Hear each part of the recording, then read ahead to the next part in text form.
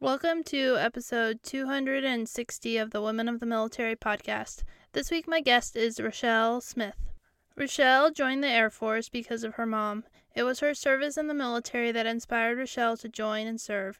She served as a public affairs officer in the Air Force, and one of the things we discussed was how the military worked to integrate social media into their strategy. She left the military through a medical board but stayed in the Florida area because she loved the community. We also discussed why she started her podcast, Silenced Voices, and what she hopes people will learn from the stories of military sexual trauma survivors. Before we get started with this interview, I want to remind you that you can listen to Women of the Military podcast on Wreaths Across America Radio on Fridays at 7 p.m. Eastern and Saturdays at 11 a.m. Eastern. And you can listen on the TuneIn app, iHeartRadio, or Odyssey. Now, with that out of the way, let's get started with this week's interview. Welcome to the show, Rachelle. Thank you. Thank you so much for having me. So, let's start with, why did you decide to join the military? I joined the Air Force because I pretty much saw my mom as a superhero. She started in the Army, and she's a nurse, but she started in the Army. I guess that one didn't really vibe with her. So then a few years later, she decided to commission into the Air Force. And I remember her graduation ceremony. I think I might have been 4 or 5, but I just saw this beautiful woman in this amazing uniform. And then it was like, wait, that's my mom. And I think pretty much every day after that, seeing her get ready for work. And also, my mom is from Grenada, so she took us to that island when my younger brother and I were about 8 and 9, and seeing where she came from to what she had built because she joined the military, I was sold.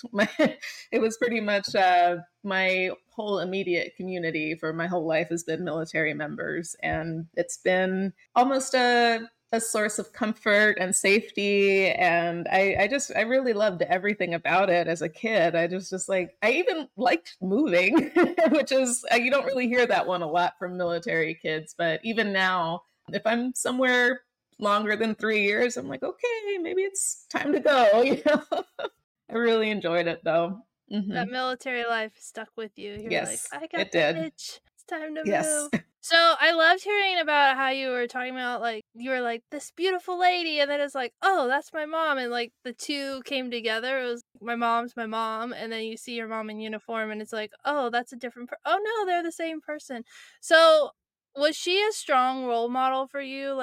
It sounds like she has such an amazing story and had such an impact on your life. So what was it like to grow up as a military kid and have your mom just be that powerful role model? I would say it was a little different because when I was in elementary school, there would be days where moms would come in at random and bring cookies or some sort of baked goods, and they would have lunch with their kids. But my mom would be working a 12-hour shift. But I didn't feel bad because I knew she was saving lives and doing incredible things. So it was just like, oh yeah, my mom's a superhero. So, but then after September 11th, I think it really made sense that, wow, she's a part of the military, because that day I remember they let us out of school early. We were living in Alaska at the time, and she came home, got her go bag, a gas mask, all this stuff, and then she left. And I think maybe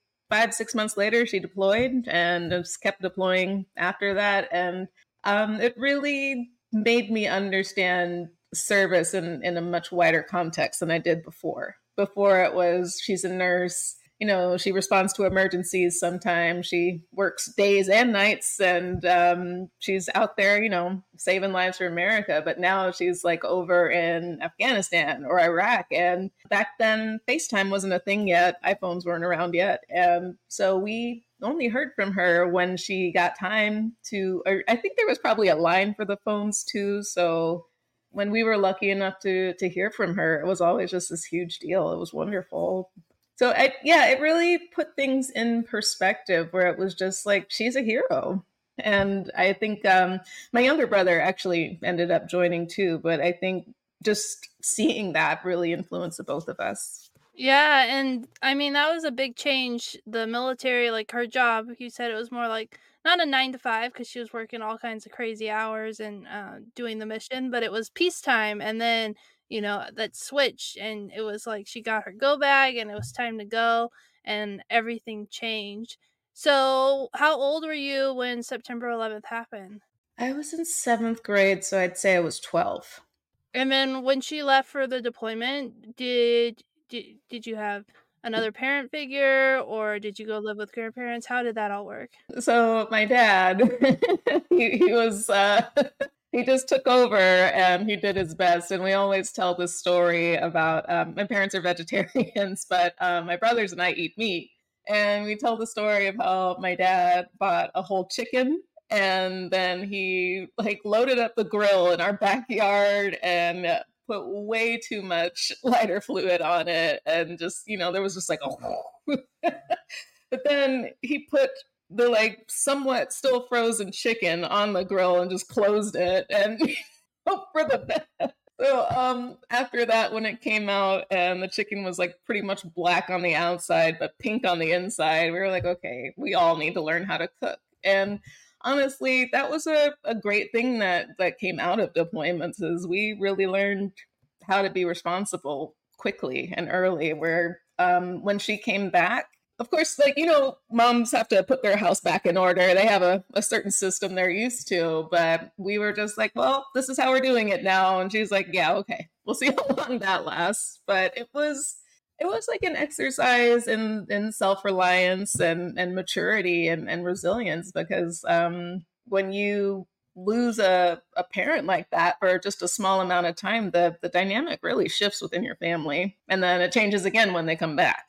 For sure. And was your dad in the military? Nope. He said he was happy to just ride in the airplanes, and get from destination to destination. But he's doing real estate now. It's really been amazing to see the support that he's given my mom throughout the years.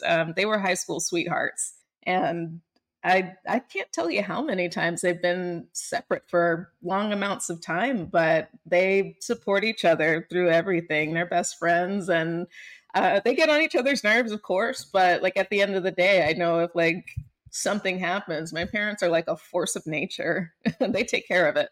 I really love hearing that story, especially because, like, even today, it's not very common for a male military spouse, and, like, especially, like, before in the, late 90s, early 2000s, it's was even more uncommon, and so it's really cool to hear that story of, like, how he supported her and how, how they have such a strong relationship being separated together, having kids, having a family, going through deployments, and so that's a really cool story to hear.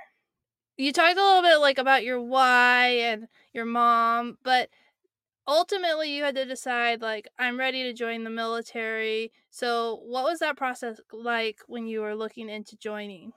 Well, initially, when I had graduated high school, I ended up staying in Germany another year, and my best friend, he was like, "Hey, I'm gonna enlist. You want to enlist too? Like, do the buddy program?" And I was like, "Oh, I guess sure." And I went and asked my mom, and she was just like, "How about you wait and commission?" And I was like, "What's the difference?" And she explained it, and I was like, "Oh, okay." So, yeah, when we got back to the states. I ended up going to University of Texas, San Antonio, and joined ROTC and got the scholarship and just went through the program. And it was actually a really great experience. Like a lot of the friends I made there, I still have now. And those bonds, like when you go to field training, like those are bonds you don't really break.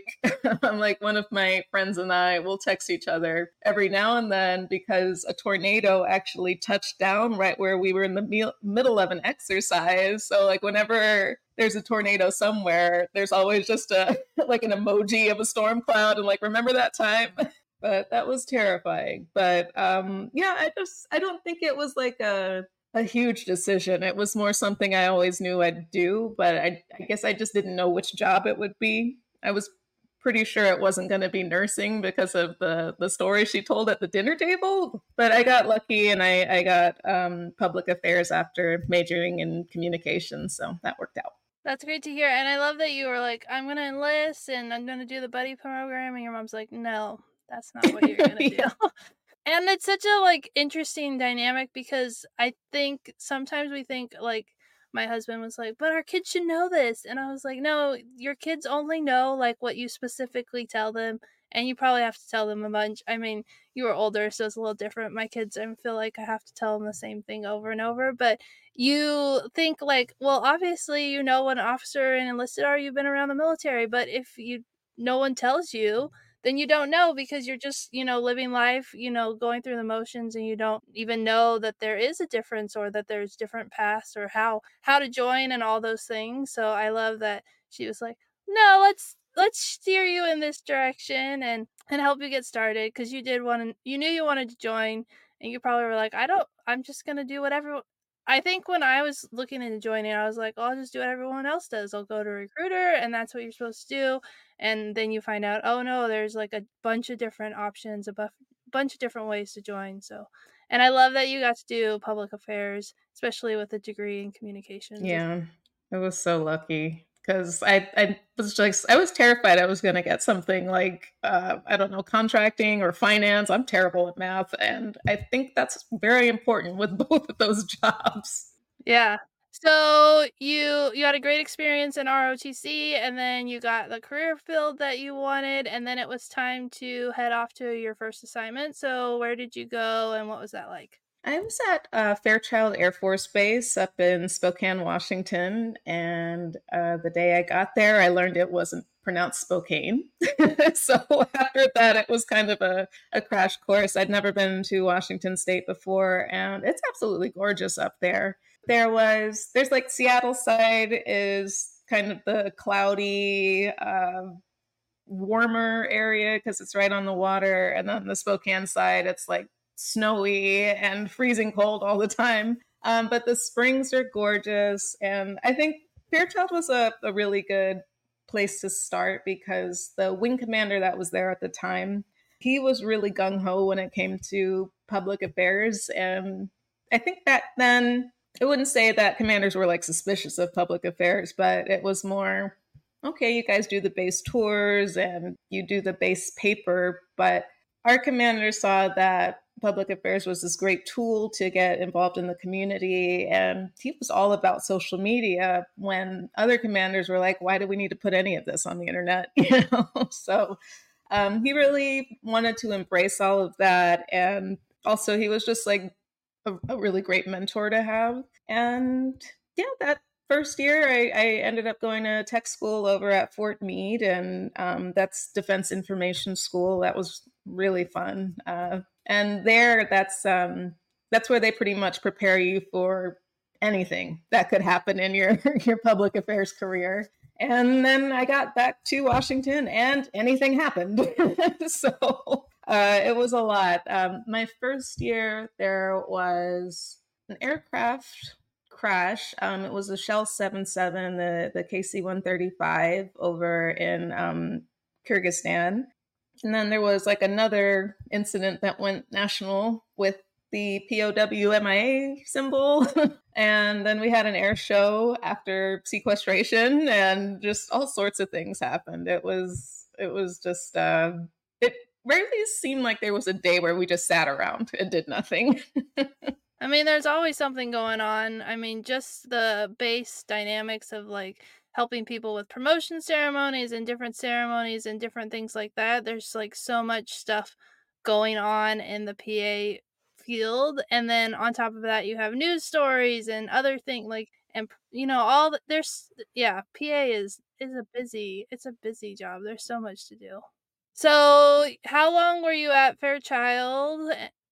I think just about 2 years. Yeah, and after that, I went to Air Force Special Operations Commands. I was at Hurlburt Field, right in the Panhandle of Florida, and holy cow, that is like one of the most beautiful places I've ever been. Those beaches were unforgettable. It's a really nice place to live. Yeah, it was gorgeous. And the AFSOC mission is just like, it's so cool. Everybody wants to learn about it, and everybody wants to, like, in that area, they want to have some sort of tie to, like, oh, yeah, I know these special operators and this and that. And like, but it was very cool.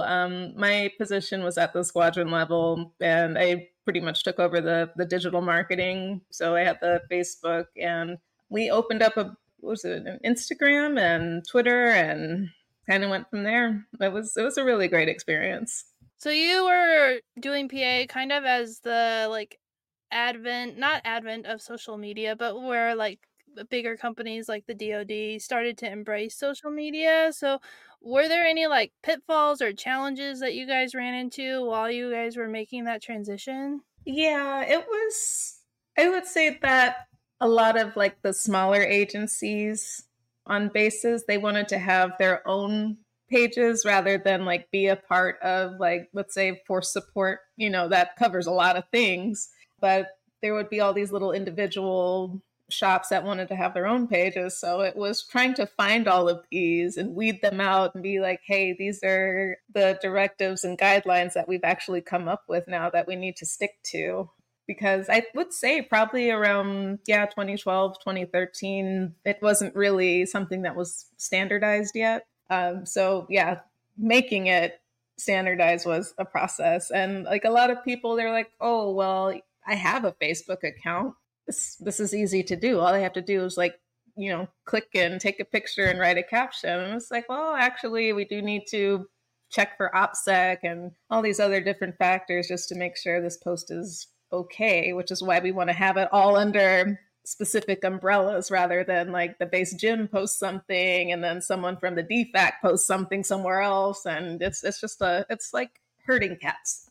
Well, it's easy to see how it would get out of control with like different entities just doing their own thing and without like limited guidance of what you're supposed to do. I think even today there's still like questions like as an individual, what can I post on social media, and like as a service member, like how do I find that balance, because there's a lot of active duty influencers, and how do you like draw the line of what you can and can't do. And I feel like that was a discussion I went to the Joint Women Leadership Symposium in 2022, and that was a topic that came up multiple times in different things that I was in, that people were like, I want to write a book or start a YouTube channel, but I don't know like where the line is. And I think it's still something the military is still trying to, adapt to and evolve and figure out. The thing is with communications or just social media in general, something that might be okay today, November 3rd, could be wildly offensive on November 4th. And how do you like go back and retcon and be like, oh, okay, we didn't know? Like kind of like how I think now it's very rare to see a baby girl named Karen. Like all of a sudden it became this like super like, oh, okay, this is offensive. But that's just how language changes. So it is really hard to come up with what's called public affairs guidance, I remember. And it's hard to come up with guidance for something that's always changing. Yeah, that makes a lot of sense. It is always changing. There's new platforms, new like ways to do things, and then yeah, I like how you said that like something that you say on one day, like the next day could be, offensive, or people have lost their careers for stuff they've put on social media. So it's a very dangerous area, and you have to be very mindful of what you're putting out there. And so how long were you at Hurlburt? I completed about a year and a half there, but then I got medically retired. Had gotten med boarded out. Unfortunately, in my senior year of college, I made the mistake of just dating a terrible person, and it really affected my mental health. And then when I'd gotten to my first space, I really wasn't, I don't think, in like a good space to kind of fend off, as a service member that's female, like there's just a lot that you have to deal with in terms of harassment and whatever else. And I think after being in that relationship, I was pretty much afraid of everything, including my own shadow. So it was at that time, I think like the PTSD and the anxiety and all of that stuff was just starting to manifest because I was around 23, 24 years old. And it came to the point where I was like, I don't think I'm fit to serve. There was like a hospitalization, and I was like, yeah, I don't want to like gum up the mission because my mental health is not where it needs to be. But yeah, I got medically retired out and actually ended up staying in the area just because I loved it. Like, although it's like a slow beach town, it's still this huge like military community. So I was just like, why wouldn't I stay? Yeah, that's awesome. So you found like a community and a place to be, and so you were like, "Why don't I just stay here?" And so, yeah. So what was that transition like? I mean, I've heard not good stories about med boards and like just the process of like the med board is sometimes traumatic. So you were dealing with mental health already. So what was that Yeah. experience? It is difficult because although like you might have a particular trauma or ailment, I guess might be the best word, you do have to go to all these different appointments. And if it's like some sort of trauma like that boyfriend, I had to recount the story of what happened multiple times.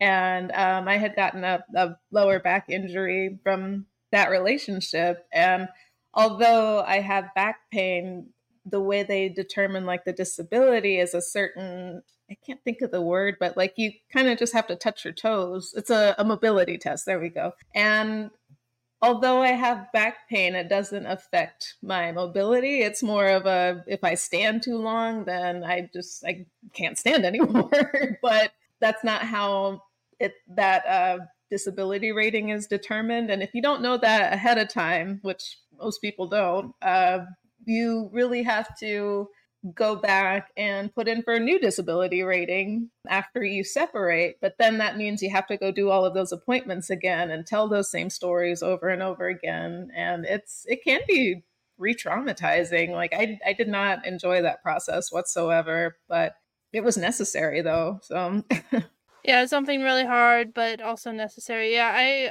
I interviewed someone and we did the interview and then she was like going through her claim and like it brought back a lot of trauma and like she kind of fell off the map for 6 months and I was really worried about her and then finally I was able to get in contact with her and she was able to get help and get through it, but she was telling me about like how that talking about the experience and going through that was really traumatic and it brought back things that she thought she had dealt with and then realized, "No, there's still a lot of trauma that I'm dealing with," and so yeah, trauma is like that where you can have 3 great months, and then I don't know, you might hear a particular song and it's not even the whole thing, it's just a snippet of it, or you smell something that triggers a memory, and the next thing you know, you're having a panic attack in the middle of a Costco and nobody knows why, and you honestly don't know why either. So it's not a good feeling. And then it does also feel like it takes away from the progress that you thought you've made. So like when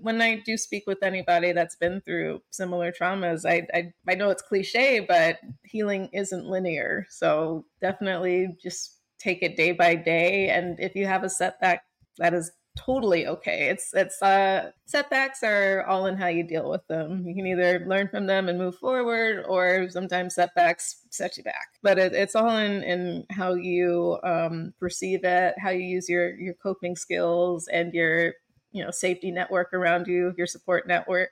And if you have the opportunity to get mental health treatment or even the different kinds of therapies. Not everybody responds to talk therapy, but there's music therapy, equine therapy, EMDR, art therapy. There's a lot of different avenues to get help. So try all of them if you can. that's really true. And I found meditation to be like one of the best tools for me because it helps me to like calm myself and to focus. And I just started a book. It's fiction and it's about a girl in Afghanistan. And I was like, whatever. When I got the like email about it, I was like, oh, that'll be fine. And then I like read it and I could just feel my body like tensing.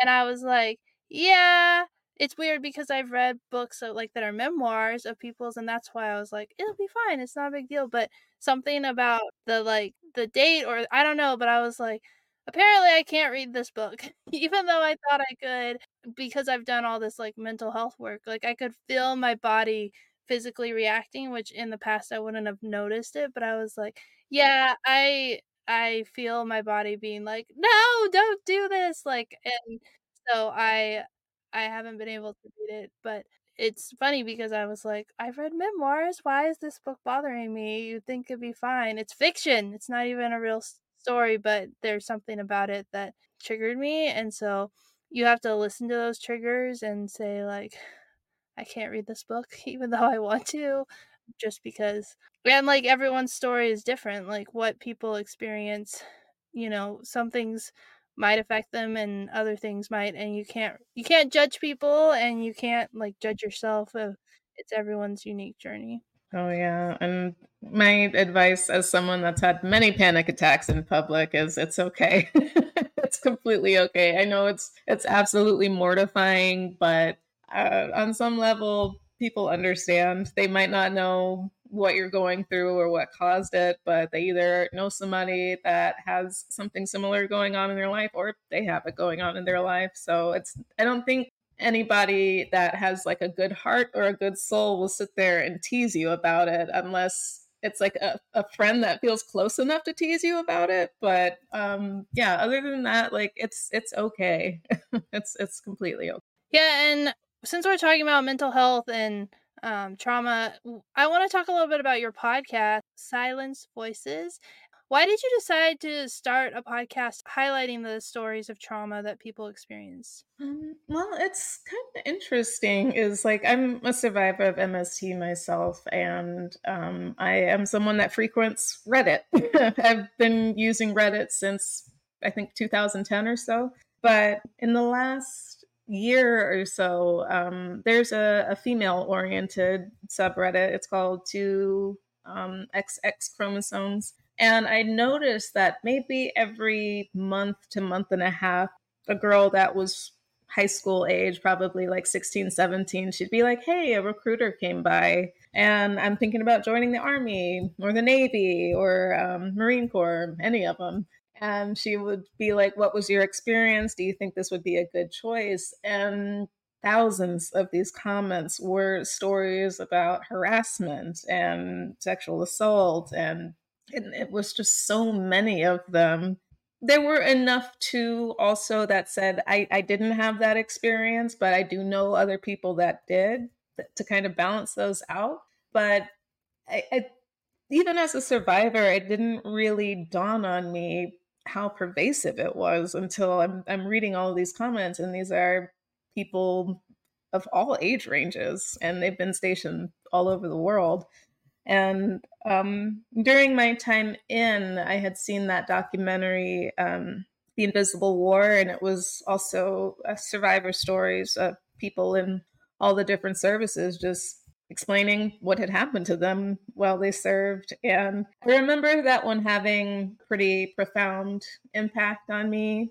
And I had mentioned it to someone else saying, like, oh, yeah, I think everybody should see that within their career. And they're like, I mean, that's a great idea, but say that they show this documentary every April, which is Sexual Assault Awareness Month. Like it's going to lose its impact if it's something that's just, shown month or every April year after year. So then I thought, well, if there's a podcast and it's a unique story week after week, it's something that people won't really get desensitized to. And also, they'll understand that it doesn't matter male, female, officer, enlisted, sometimes dependent, or even people that are civilian and just happen to be around the wrong person. Like it is very pervasive. And I think the goal is that if people hear all of these unique stories, it's something that really can't be ignored. It's not something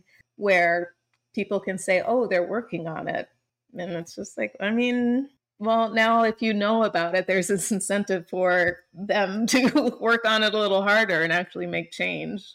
Yeah, because you can look at statistics all day long, but they don't not that they don't matter, but they don't have as much power or meaning until you hear a story and, like, how this affected someone's life, and, like, the people have shared about military sexual trauma on this podcast, like, their stories are so heartbreaking and, so challenging to hear, but they're so important to hear because people need to hear their stories. They need to hear how it affected their life.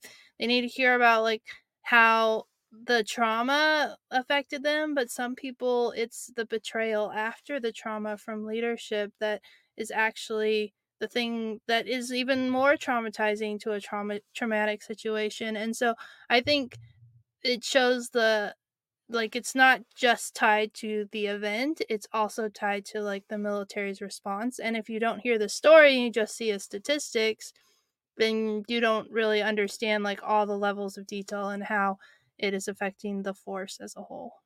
Yeah, absolutely. And then the person that survives an assault or maybe years of harassment, they're not the only person affected by it. Like their family is. Like when all of the anxiety and PTSD and whatnot starts to manifest, like their family members are impacted, their coworkers are impacted, even random strangers at I don't know why I keep bringing up Costco, but if you have a panic attack there, then that's an even wider network of people that are affected. So sexual trauma to me is not an isolated incident. It affects honestly, it affects the world. If you think about it as like a giant spider web, like it touches everyone. Yeah, and so many people don't realize how it affects them because they don't hear the stories. And then I think it's really so great that you're talking about a topic that is so important to talk about, not easy to talk about, both I mean as an interviewer and as, a guest. Your guests are so brave. And so I really encourage people to go and check out her podcast, Silence Voices, so that you can hear these stories that people are willing to share and maybe it'll help people take action and to start to make change. So I think it's a really important cause. Yeah, I definitely think like after women like Vanessa Goylan that lost their lives, and she's unfortunately one of many. Like it should never get to that point. Yeah, for sure. Her story is like so powerful and it was raised to the media's attention, but it's one of many and not enough people hear all these stories. Is there anything from your time in the military or your transition that we didn't cover that you wanted to cover? Yeah, I would say while you're in the service, make sure you find a great mentor. Make sure you surround yourself with great people. If someone isn't like writing for you, like if they're not out there thinking like, okay, they just achieved this. I need to work harder now so that I can do it. And you guys have like a friendly sort of competition where you're just like motivating each other to improve. Don't hang around people that aren't like that. And also, if you do hear of an example of MST around your base, whether it's within your shop or somewhere else, and there's rumors going around, please don't repeat them and just call out the person that is repeating it and be like, look, you need to stop because like you said, it's the response, but it's also one thing that I've noticed as a common thread in each of the interviews I've done, even with one of the guests that was a dependent, it was she felt like the rumor mill destroyed her life where she didn't even finish high school. So yeah, it's that MST itself is already very isolating, but then to have your community that all these people that you're supposed to be able to trust and rely on start, filling in the blanks with a bunch of nonsense of things that are probably completely far from the truth, it really just kind of breaks you down more mentally and emotionally. So call people out, tell them that's inappropriate, and don't be afraid to be that guy. I love that. That's great advice. I love that you gave advice for people who are on active duty. And now you get to give advice for those who are considering joining the military. What advice would you share with young women who are considering joining the military?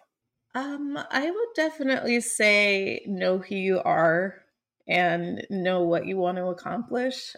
Just as a young woman, a lot of people are going to tell you that you can't. They're going to tell you whether you're like, oh, I want to be a general someday, or I want to I don't know, be instrumental in some sort of operation, something like that. Like there'll be plenty of people to shoot you down and be like, yeah, don't listen to them. You know what you're capable of, and you might not even know what you're capable of. Like I personally, I found myself in charge of putting together an air show in half the amount of time that is usually given. And I was a brand new second lieutenant still. And sequestration had just happened after a government shutdown, and they gave me a budget of $0, and I had to do all of the public affairs functions with nothing, and it ended up that to that point, that was the largest attendance they'd ever had at an air show. So you don't know what you're capable of. So, yeah, trust in yourself, believe in yourself. Don't let anybody tell you that you can't do something because they can't do something. Such great advice. Thank you so much for being a guest, for sharing your story, and for the work you're doing to share the stories of other women who have served in the military and dependents and men and everyone affected by military sexual trauma. So, thank you so much for what you're doing and for being a guest. Yeah, absolutely. Thank you so much for having me.